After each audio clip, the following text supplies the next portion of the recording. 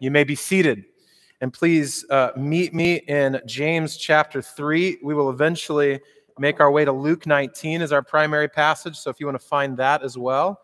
Luke chapter 3, almost to the end of the New Testament there, James chapter 3. And we'll look in a second at verse 13 through 18.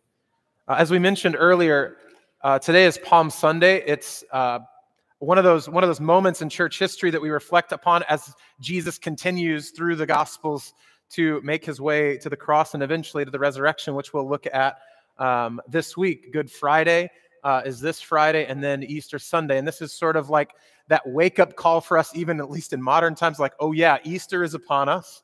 But for God's people in general, it's this story of Jesus entering into the city that he was always telling them he was going to die there.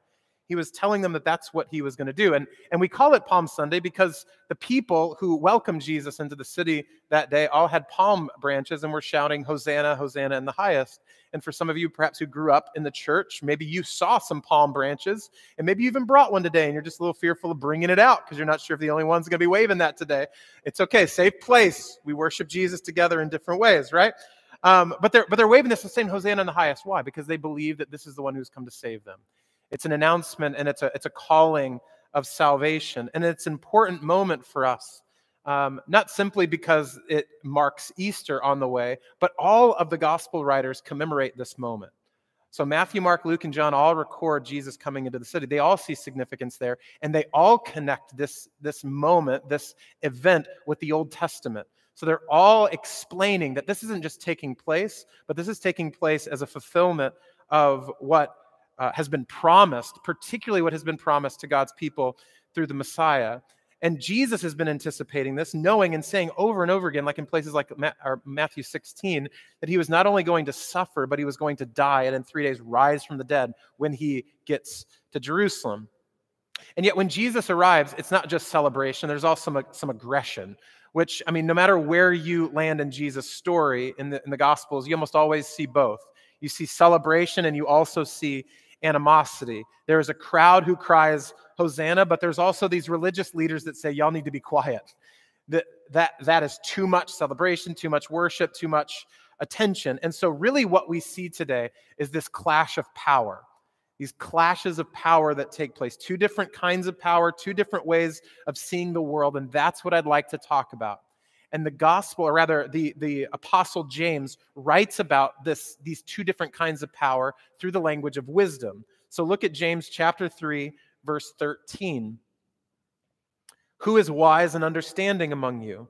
By his good conduct, let him show his works in the meekness of wisdom. But if you have bitter jealousy and selfish ambition in your hearts, do not boast and be false to the truth.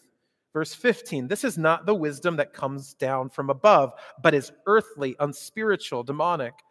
For where jealousy and selfish ambition exist, there will be disorder and every vile practice. But the wisdom from above is first pure, then peaceable, gentle, open to reason, full of mercy and good fruits, impartial and sincere. And a harvest of righteousness is sown in peace by those who make peace. So there's, James says, a way from above and there's a way from below. And on Palm Sunday, I think what we are about to read is that these two clash, these two different ways of seeing the world. James is writing about it in a principled manner, and Luke, the gospel writer, is going to write about it experientially or biographically or recording of history. But Jesus and the Pharisees are not actually the only characters that we'll meet in Luke chapter 19. There's also this crowd. Luke says there are disciples gathered, and they are left to consider, as they watch all of this unfold, they are left to consider which power are we going to choose? Which power are we going to adopt and adapt to our lives? And I think that same choice is in front of us today.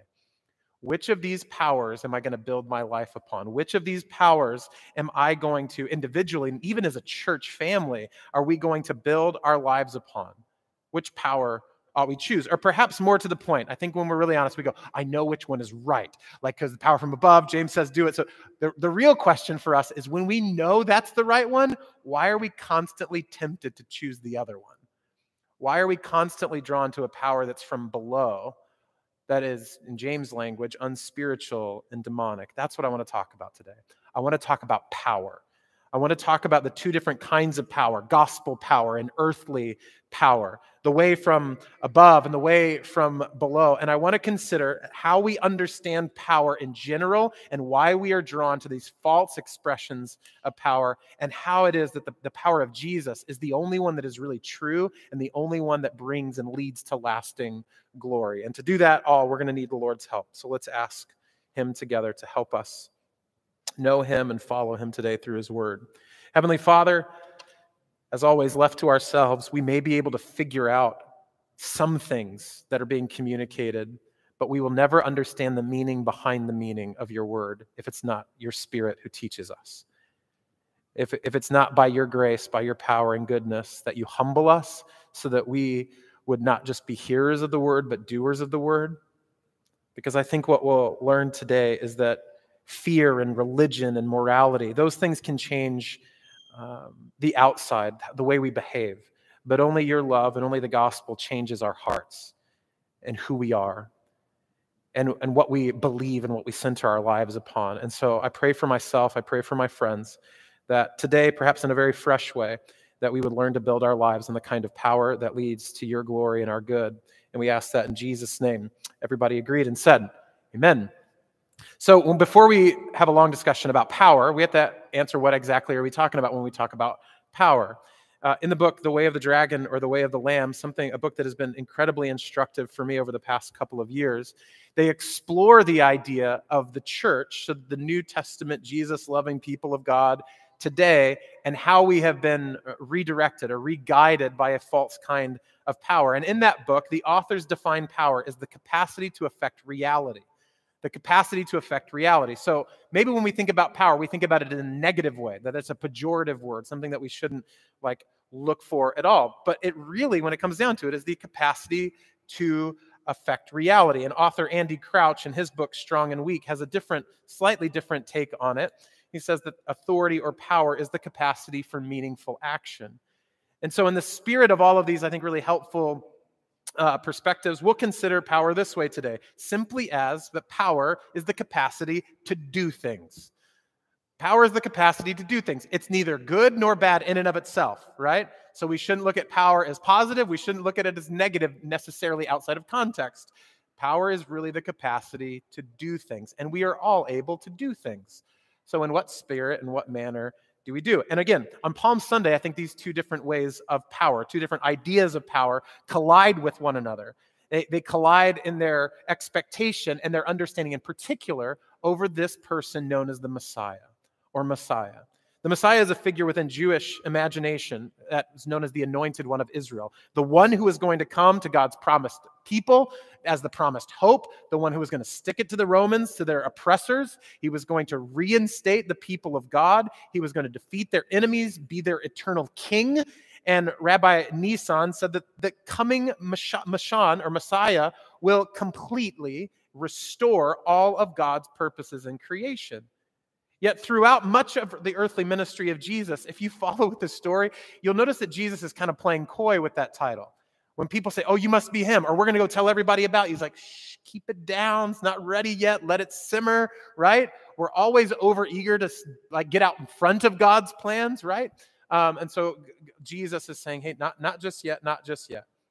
They see that he possesses this power, this identity, these works and these experiences that for them is saying this is who he is. And yet the closer that Jesus gets to Jerusalem and therefore to his death, the more and more ready he is to make his identity known. And Palm Sunday is one of those coming out parties, if you will. He's like, yes, this is who I am. We see it most vividly then in Luke chapter 19. So if you're still in James, turn to the left. Matthew, Mark, Luke, and if you get to John, go back to the left to Luke 19, 28 through 34 is where we'll begin to consider. Luke says, and when he had said these things, he went on ahead, going up to Jerusalem. When he drew near to Bethphage and Bethany, at the mount that is called Olivet, he sent two of the disciples, saying, go into the village in front of you, where on entering you will find a colt tied, on which no one has ever sat. Untie it and bring it here. If anyone asks you, why are you untying it? You shall say, the Lord has need of it. So those who were sent away and found it just as he had told them. And as they were untying the colt, its owner said to them, why are you untying the colt? And they said, the Lord has need of it. Now, initially, what seems most impressive is that Jesus called his shot. He was like, here's what's going to happen. And then what does Luke say? It happened just as he told them. That's incredibly impressive.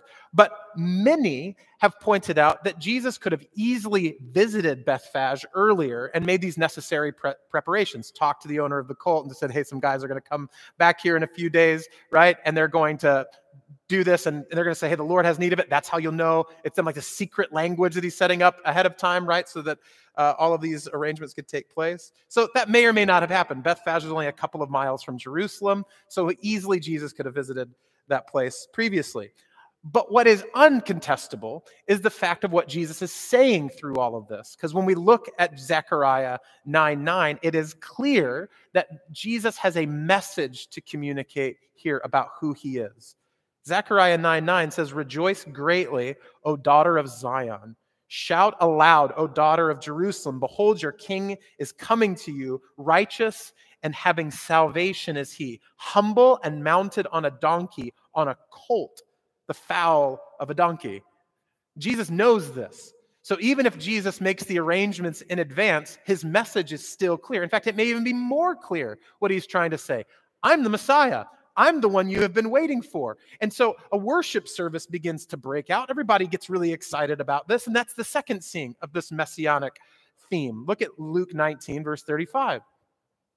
And they brought it to Jesus, and throwing their cloaks on the colt, they set Jesus on it, and he rode along. They spread their cloaks on the road, and as he was drawing near, already on the way down the Mount of Olives, the whole multitude of his disciples began to rejoice and praise God with a loud voice for all the mighty works that they had seen, saying, blessed is the King who comes in the name of the Lord, peace in heaven and glory in the highest. So not only is Jesus pointing to the fact that I am the Messiah as he makes this connection with Zechariah 9, but the crowd is identifying this is the Messiah. How do we know that? Psalm 118 is a messianic passage from the Old Testament, which says, blessed is he who comes in the name of the Lord. We bless you from the house of the Lord. The Lord is God, and he has made his light shine upon us. Bind the festal sacrifice with cords up to the horns of the altar. So just like Jesus, the crowd knows the Hebrew scriptures, or what we call the Old Testament. They're connecting with that idea, and they're bringing it into their present to make the statement that Jesus is the Messiah. So Jesus says, I'm the long-awaited hope of Israel. The crowd is saying he is the long-awaited and anointed hope of Israel. But now there's this other group of people. Now we notice the response of the religious leaders, perhaps the ones that we would expect to be most jacked up that the Messiah is here. Not so much. Look at verse 39. Here comes the collision of power.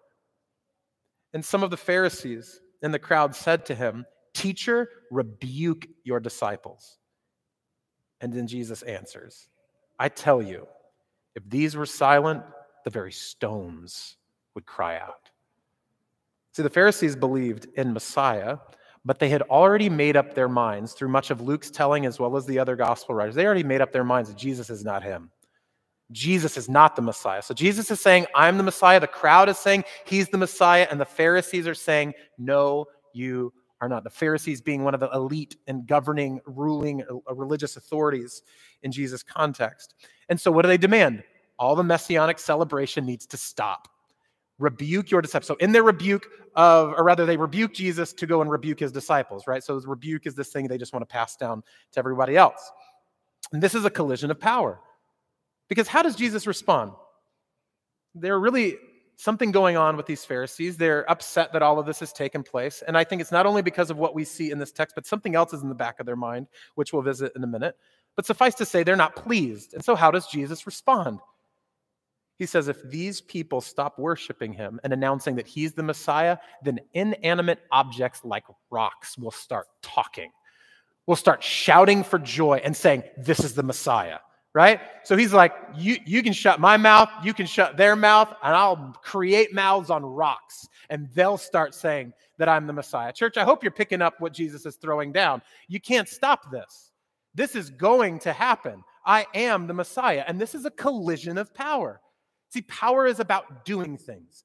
Jesus is doing something, and now we see the Pharisees are doing something. Jesus has this power from above. The Pharisees reveal this power from below. Jesus is revealing his power through the fulfillment of God's ancient promises with this kind of cosmic authority that commands glory from rocks. And the Pharisees' power, a power from below, they're attempting to maintain control and superiority and their own semblance of glory. This is why they wanted Jesus' followers to be quiet, because they were threatened. They were threatened. See, the Pharisees want Jesus to rebuke his disciples, and in doing so, they rebuke Jesus. Why? Because they feel rebuked by this whole thing. And they don't want to feel that way. So they, like Adam and Eve, our first parents in Genesis 1, all right, Genesis 3 rather, God comes and says, Adam, did you do this? He's like, my wife. And then God talks to Eve, and Eve's like, yo, the serpent, right? They're still doing the same thing. Jesus is saying, you've got this whole thing wrong. I am the Messiah. And they go, well, tell your disciples to be quiet. Somebody else's problem.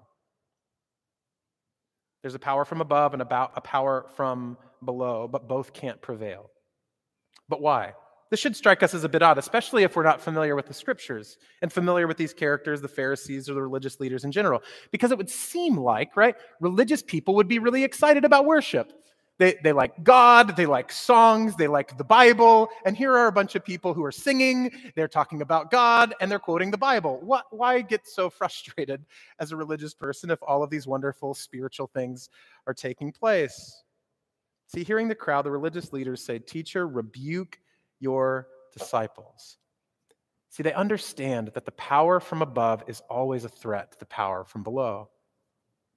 This is earthly power on full display. Notice that the Pharisees don't have a question. They're not curious. It's accusative. It's entitled. It's based on fear and manipulation and control. Earthly power always feels threatened by Jesus. This may strike us as odd because I think we may be convinced that people like this would really appreciate this. But why wouldn't a bunch of these people be really excited? Well, because Jesus was not the Messiah that they expected, or probably not the Messiah they wanted. He is not the Messiah of, in other words, of their religious imagination, of what they expected him to be like. See, the kingdom Jesus is inaugurating is not a kingdom built on hubris and control and manipulation of power, the kind of thing that they were doing. He comes on a humble colt, not a steed. Through the power of Jesus, then, he not only has this authority, but he is also meek. And I hope every time you read about Jesus, you feel the tension of both of these things. He commands complete authority, and yet he comes in humility. And this is what was messing with the Pharisees. It messes with all religious people because we think that righteousness gives us entitlement. That doing the right things means that we get authority over people. And Jesus is saying, I have authority over people, and I'm going to humble myself before them. It's completely different. In other words, what does Jesus do? He weds power with love. And that always messes with religious people. Always, to this day. We build our lives on morals and of being rewarded for our own righteousness, and then all of a sudden Jesus is like loving people and extending grace and mercy. We get frustrated. Why? Because we're better than them. So we tell ourselves, they don't deserve that, I do. This is why they are threatened. This is why we are threatened. Because earthly power is rooted in fear. And Jesus' power is rooted where? In love. And the scriptures teach us that perfect love drives out fear, and fear knows it. Fear always knows its days are numbered when love shows up. So power from below does things out of fear, and power from above does things out of love. Now, this might strike us as contrary, that love and power don't belong together. I would suggest to you it's because we almost always, when we think about power, are looking at earthly power. And it doesn't have love associated with it. But true power and true love are always brought together. Dr. Martin Luther King Jr. lived and taught this paradox. In his book, Where Do We Go From Here? He said, what is needed is a realization that power without love is reckless and abusive. and that love without power is sentimental and anemic. He's saying you've got to have both. We have a tendency to pull them apart and say, I choose one or the other. And Dr. King and many in his wake said they've got to come together. Or in other words, in the words of James, Jesus' power is pure. It's peaceable. It's gentle. It's open to reason. It's full of mercy, good fruits, impartial and sincere. So when we think about power, we almost think, what is this person trying to gain for themselves? And Jesus shows us a kind of power of giving away power for the good of the other. It doesn't fit in our expectation. This is not the Messiah we would expected or would have chosen. In the previous chapter, Luke has been following Jesus. He's been following Jesus on the way to Jerusalem, and we see this kind of power unfold in the kingdom that Jesus is disclosing as he is coming to Jerusalem. Notice as we look back on chapter 18 in a couple of little spots, how Jesus' power, that power from above, is demonstrated through love all the way to Jerusalem. Luke 18, verse 15 through 17, Jesus famously welcomes a bunch of children into the conversation of spirituality. This was contrary to what the world expected about spiritual and really heady and important things. It was not for children, and Jesus says what? Let them come. For such is the kingdom of God. In fact, Jesus elsewhere says, if you don't become like them, you're not in the kingdom either.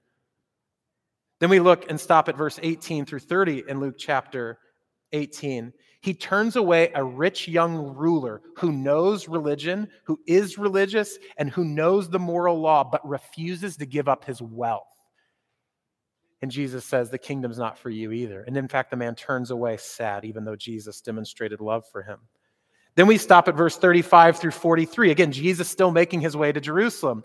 Jesus heals a blind beggar whom many thought was unclean and been judged by God. In fact, many people thought that sick people like him, it was because they were unrighteous that they were sick this way. This is why they were befalled such tragedy, right? And Jesus responds to a simple question the man asks him. He just says, have mercy on me and I'll have my sight back. And Jesus gives him his sight. Not only that, we now get into chapter 19, verses 1 through 10. And Jesus shares a meal with one of the lowest of the low in his society, in his city, in his town, a tax collector. Someone who took advantage of other people. Says, Zacchaeus, come down from that tree, if you remember the story. I'm coming to your house today. We're going to hang out. We're going to kick it. We're going to have a meal. And it made so many pious people really, really frustrated. Why? Because they'd worked their whole lives doing all the right things to earn that special meal with the rabbi, the young, upcoming rabbi in the area, right? And now he's meeting with one of their enemies, and they don't get it. Jesus proclaims even that salvation came to Zacchaeus' house that day. Not only so, we move into verses 11 through 27. Finally, Jesus tells a story, a parable, to instruct his listeners about that the kingdom will not come immediately like many people thought. So a lot of people thought that as soon as the Messiah comes, everything's going to be all right. There's no more challenges, no more suffering, no more pain. And Jesus is explaining that this is going to take a while. So what's happening? On Jesus' road to Jerusalem, he's revealing something about the nature of power and the nature of the kingdom. He's turning morality on its ear, if you will. He's reversing the powers of the world. In other words, people who are on the outside or on the margins or who were weak and sinful, Jesus is bringing them on the inside. And the people who thought they were on the inside, like that inner sanctum, the religious holy huddle people, he's like, no, in actuality, the strong and the rich and the outwardly holy are on the outside, right? What's Jesus saying? That Jesus' power gives away power to the weak. Jesus came to give his power out of love to those who are weak. This is why the Pharisees are so upset. And quite honestly, this is why we get upset. This is why he rattles us too. See, the Pharisees had constructed an entire religious world in which righteousness was measured by adherence to the law and compliance to mostly made-up rules. And Jesus wasn't having it. He wasn't going to fit in that box. He was not a people pleaser, right? He's like, oh, is this what you want me to do? Cool, I'll do it. Laying down his expectation and his fulfillment and simply just doing what they want. He wasn't fitting in their box. He wasn't honoring their kingdoms. And when Jesus doesn't honor our kingdoms, we get really upset. You know that? My counselor calls it the kingdom of I. And whenever Jesus does not affirm and love the kingdom I've built for myself, I get kind of frustrated because I just want him to do what I want him to do. And if he doesn't do it, it gets really, really frustrating. He was building a kingdom in a different way with a different kind of power on messianic power, not on religious power, on the power that was from above, not the power from below, on love and not fear. And love, I think, is always an assault on fear's power. In particular, earthly power seeks to enact, I think, moral transformation through consequence and judgment. What I mean by that is that what James embodies in verses 14 and 15 back in chapter 3 of James' writing. He says, jealousy and selfish ambition are in your heart. It boasts in false truth. It's earthly, unspiritual, demonic. We see this in the Pharisees.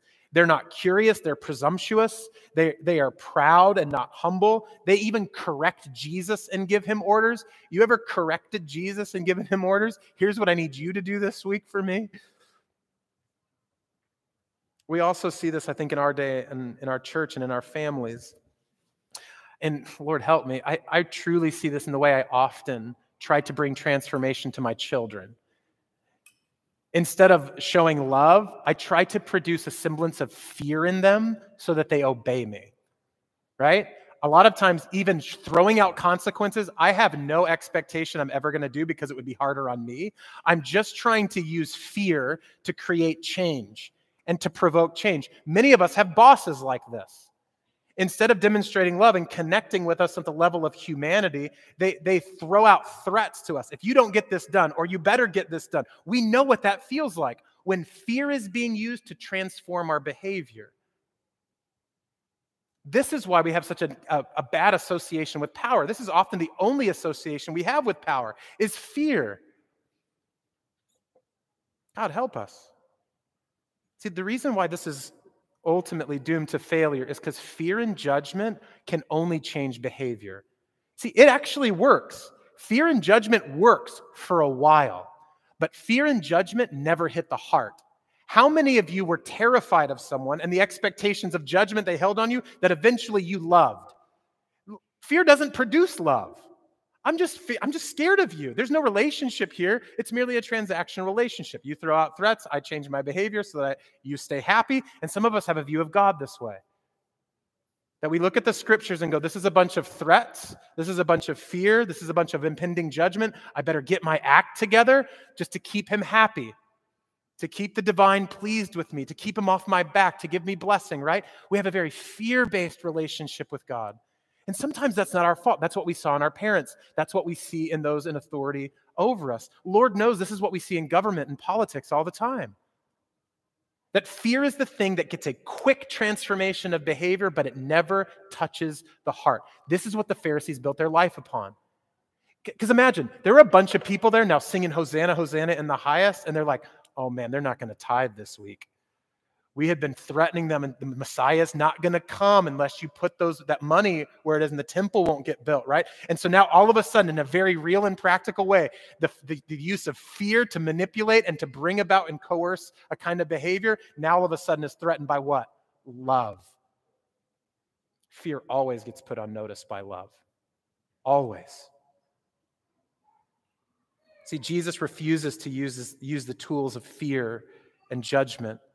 Fear and judgment change behavior, but fear and judgment never transform the heart, and it always leads to shame. Jesus never uses these tools to manipulate people. Messianic power instead seeks to enact cosmic transformation through love and redemption. In fact, Jesus, why does he enter the city? Does he enter the city to judge it and condemn it? No, he comes to die for the city. He comes into that city to die. It's completely different. So on the way to Jerusalem, Jesus is like welcoming children, tax collectors, beggars, blind people, like anyone and everyone who desires what? Love. Anyone who wants some love. Jesus is ready to love. It's like, these are my people. And he's going to Jerusalem to do one specific thing, not to use fear and judgment, but to lay down his one and only life. See, we are going to Jerusalem, Jesus said in chapter 18, and everything that is written about the Son of Man by the prophets will be accomplished. For he will be delivered over to the Gentiles and will be mocked and shamefully treated and spit upon. And after flogging him, they will kill him. And on the third day, he will rise from the dead. Messianic power doesn't threaten with fear. doesn't threaten with judgment. Messianic power comes by way of love and sacrifice and self-giving. See, consequence and judgment, even when we find them in the scriptures, they're not primarily instruments for change. They're the results of a life that has rejected love. Judgment comes upon those who reject the God who has loved us first, the God who first extends affection to us. Jesus explains this on the Sermon on the Mount. Judge not that you be not judged. For the judgment you pronounce, you will be judged. And with the measure you use it, it will be measured to you. Judgment comes not as God's first move towards a world, but as a world who is judging other people, rejecting love and choosing fear. See, earthly power, the power from below, uses fear and judgment. It always leads to judgment, more judgment. And we see this a lot in our world today. And I would dare say, because we are so quick in our cultural moment to judge each other, love has this opportunity like never before to shine brightly. You love somebody right now, like with no strings attached, it has an impact like we have perhaps never seen, because judgment is such an easy thing to grab hold of right now. My family, even in this neighborhood, in our school, we're seeing a kind of fruit through love that it's taken like 6 years in some respects, in some relationships. But Laura and I are just swapping these stories about, this makes no sense. You know, this makes no sense. The fruit that the Lord is birthing simply out of just staying, remaining, loving, befriending, getting to know. And you know what? Real talk. This is what I have to confess. I don't trust that love can change people. I don't trust that it can. It just takes too much time, too much energy, right? We could just get people to do stuff by manipulating. Like, why? I just don't trust it. I don't trust it as a parent. I don't trust it as a neighbor. I don't trust it as a pastor as much as I should. It's too easy to grab a hold of something quick. And I think that's what the Pharisees did. And they were threatened by Jesus and his worshipers. And there's another reason that they're so afraid too. You see, one scholar explains they are afraid that the public applause given to the Savior will cause the severe Roman governor, Pilate, to take action against the people by force of arms. See, in an attempt to hold on to their religious power, what these Pharisees had been prone to do is to wed their religious power with political power. Does this sound familiar yet? And therefore, they didn't want like people to worship Jesus too loudly, because the governing authorities would hear it and then they would come after them too. So they have created this world where they keep the political powers at bay, they control religious people with fear and judgment, and Jesus is coming and he's blowing all of that up. How? Through love. And so they're like, yo, keep it down. Pilate's going to hear and they're going to come with weapons. This is not going to be good. In other words, what are we learning? The Pharisees are using fear. Why? Because they're strong and brave and courageous? No, because they're more scared than anybody else. You follow fear long enough, and you will find that the person who is using fear is the one who is truly afraid. I know that's true in my heart. When I have tendencies with my children to use fear to manipulate, it's because I'm fearful. If people see them acting a fool, they'll think I'm a fool. If people hear them speak this way and get out of line, like, yeah, they shouldn't do that, but I'm also more fearful that it'll shine back on me. I'm the one who's afraid. You see, to claim that Jesus was Messiah was a claim that he was king. And in the day that Jesus was showing up, this was a violation of the social order. Caesar was king. Caesar was king. So when they come in and just say, Hosanna in the highest, what do they say? Blessed is the king. That's treason. So on top of violating all of the religious order, they're violating all the political and social order as well. Jesus takes no prisoners when it comes to power. When love shows up, every other kind of power gets put on notice. John actually recounts it this way when Pilate is talking with the Jews. Notice this, John 19, verse 12. From then on, Pilate sought to release him, that's Jesus, but the Jews cried out, if you release this man, you're not Caesar's friend. Everyone who makes himself a king opposes Caesar. Jesus' love is putting everybody on blast, right? And the religious leaders had wed themselves so closely with political power that they couldn't even divorce the two. And so everything feels threatened. So while the Pharisees are motivated in a religious sense to keep Jesus and his followers quiet, they're also motivated in a political one. This is not going to help our cause. Caesar's the king. Let's bow to him. I think the complexity of their situation is really relatable today. They couldn't tell the difference between religious power and political power, and sometimes the church can't either. And so we as a people need to have a serious look, not just in the mirror, but in the Word of God, and say, what power am I really trusting in? Every election cycle, the church can get afraid that some social movement that we want to get behind is going to lose ground, because we've all adopted this kind of Western idea that things are going to continue to progress and get better. The scriptures actually teach something different. Everybody's going to move more into the middle class. Everybody's going to have more of what they want. Everybody's going to move in this direction. By the way, it's not happening. Division is getting more severe. Poverty is a bigger issue today than it's ever been. Racism, segregation, like all kinds of things are still befalling us. We're not moving into utopian society. I don't know if you've looked at Twitter recently. It's madness. It's madness. And so what does the church do in that? Get in that and speak louder and more boldly than anybody else with more judgment? We just footnote with verses. Why? Because Jesus is pleased by our anger as long as we say it came somewhere in James? No. What do? What is our instruction? Love people. Love people. We are a people who are not committed to making sure everyone knows that we are right. We are committed to make sure everyone knows that they are loved. It's a fundamentally different kind of power. I know this is true in my own heart. I'm so tempted to just jump in there because I'm like, I can outsmart you. I can outwit you. I can out-yell you. But Jesus is like, I'll die for you. I'll love you. Today as Christians, I think we are often tempted like the Pharisees and drawn to the powers of something like the Oval Office and not the throne of heaven. Why? Well, to identify with the prevailing and cultural norms and the dominant power, it feels safe. It feels safe within a tribe of people of whatever political or social stripe to hide within that collection of people. Out of fear, we choose these wide roads of popularity and comfort and majority and then hurl insults across the aisles at one another.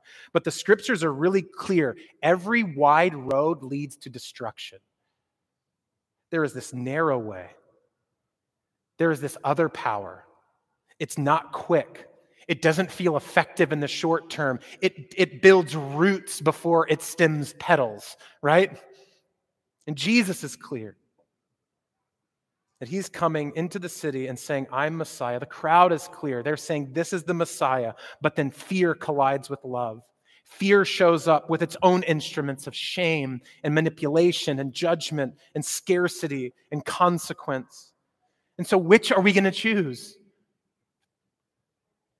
See, the religious leaders, they might kick you out of their synagogue. This is what God's people were probably wrestling with. Where do we choose? Where do we go? The Roman authorities might execute us for treason right alongside of Jesus. What happens?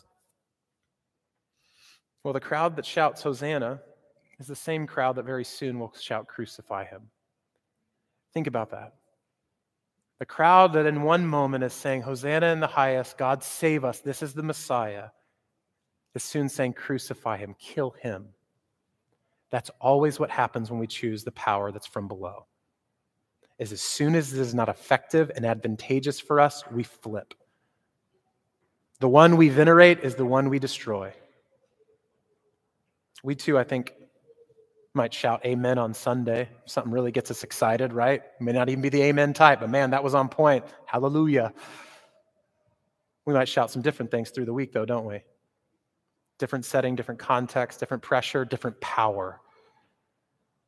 In fact, spiritually speaking, let's not distance ourselves. We all have screamed, crucify him. See, in our sin, we've chosen an earthly power, the power from below. And so the question for us is not just how are we going to respond, but how does Jesus first respond to us? Look at verse 41. Don't miss this. Jesus knows this crowd's about to change.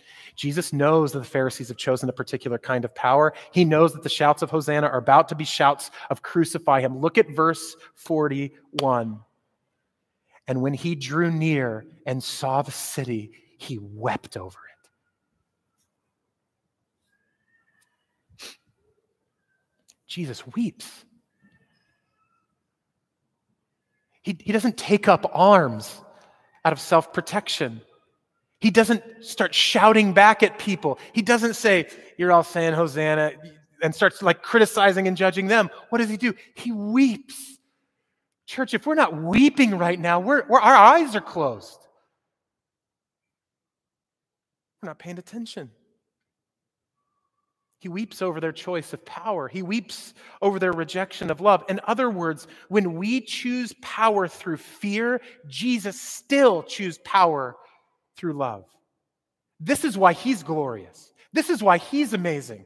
Because when I start shouting other things and trusting other things, I then reach for shame and just go, I'm so lowly, I'm so bad, right? Even right now, I do choose power a lot. I do use fear. I do use judgment. What is Jesus' response to that? I still have an invitation for you to choose love. He weeps for us. Still then, he doesn't judge and criticize and put us to shame. What does he do? He weeps for us. This is glorious love. This is real power. This is a kind of power that breaks the cycle of earthly power, because Jesus' kind of power is the only kind of power that will ever love you and ever weep for you. Whatever power we trust in this age, it never loves us back. It only takes, it does not give. Jesus has a kind of power that restores power to you, restores dignity, restores value and meaning through his very image, and restores love by giving you a new heart like his. It will be costly, it will be challenging, but it will be a power with love. This is good news for us. Let's pray. Father, we need your help. Because left to ourselves, we shout Hosanna 1 minute and crucify him the next. Left to ourselves, we choose a power from below and not a power from above. We choose a power that has instruments of fear and judgment,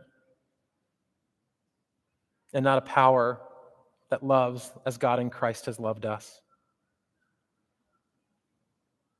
Forgive us for thinking the power from below is more effective and it leads to the kinds of ends that we desire. Help us to be a people of love, even when it's hard, especially when it's hard, when maybe all we have is tears and lament and sorrow and mourning. Help us in this, we pray. In Jesus' name, amen.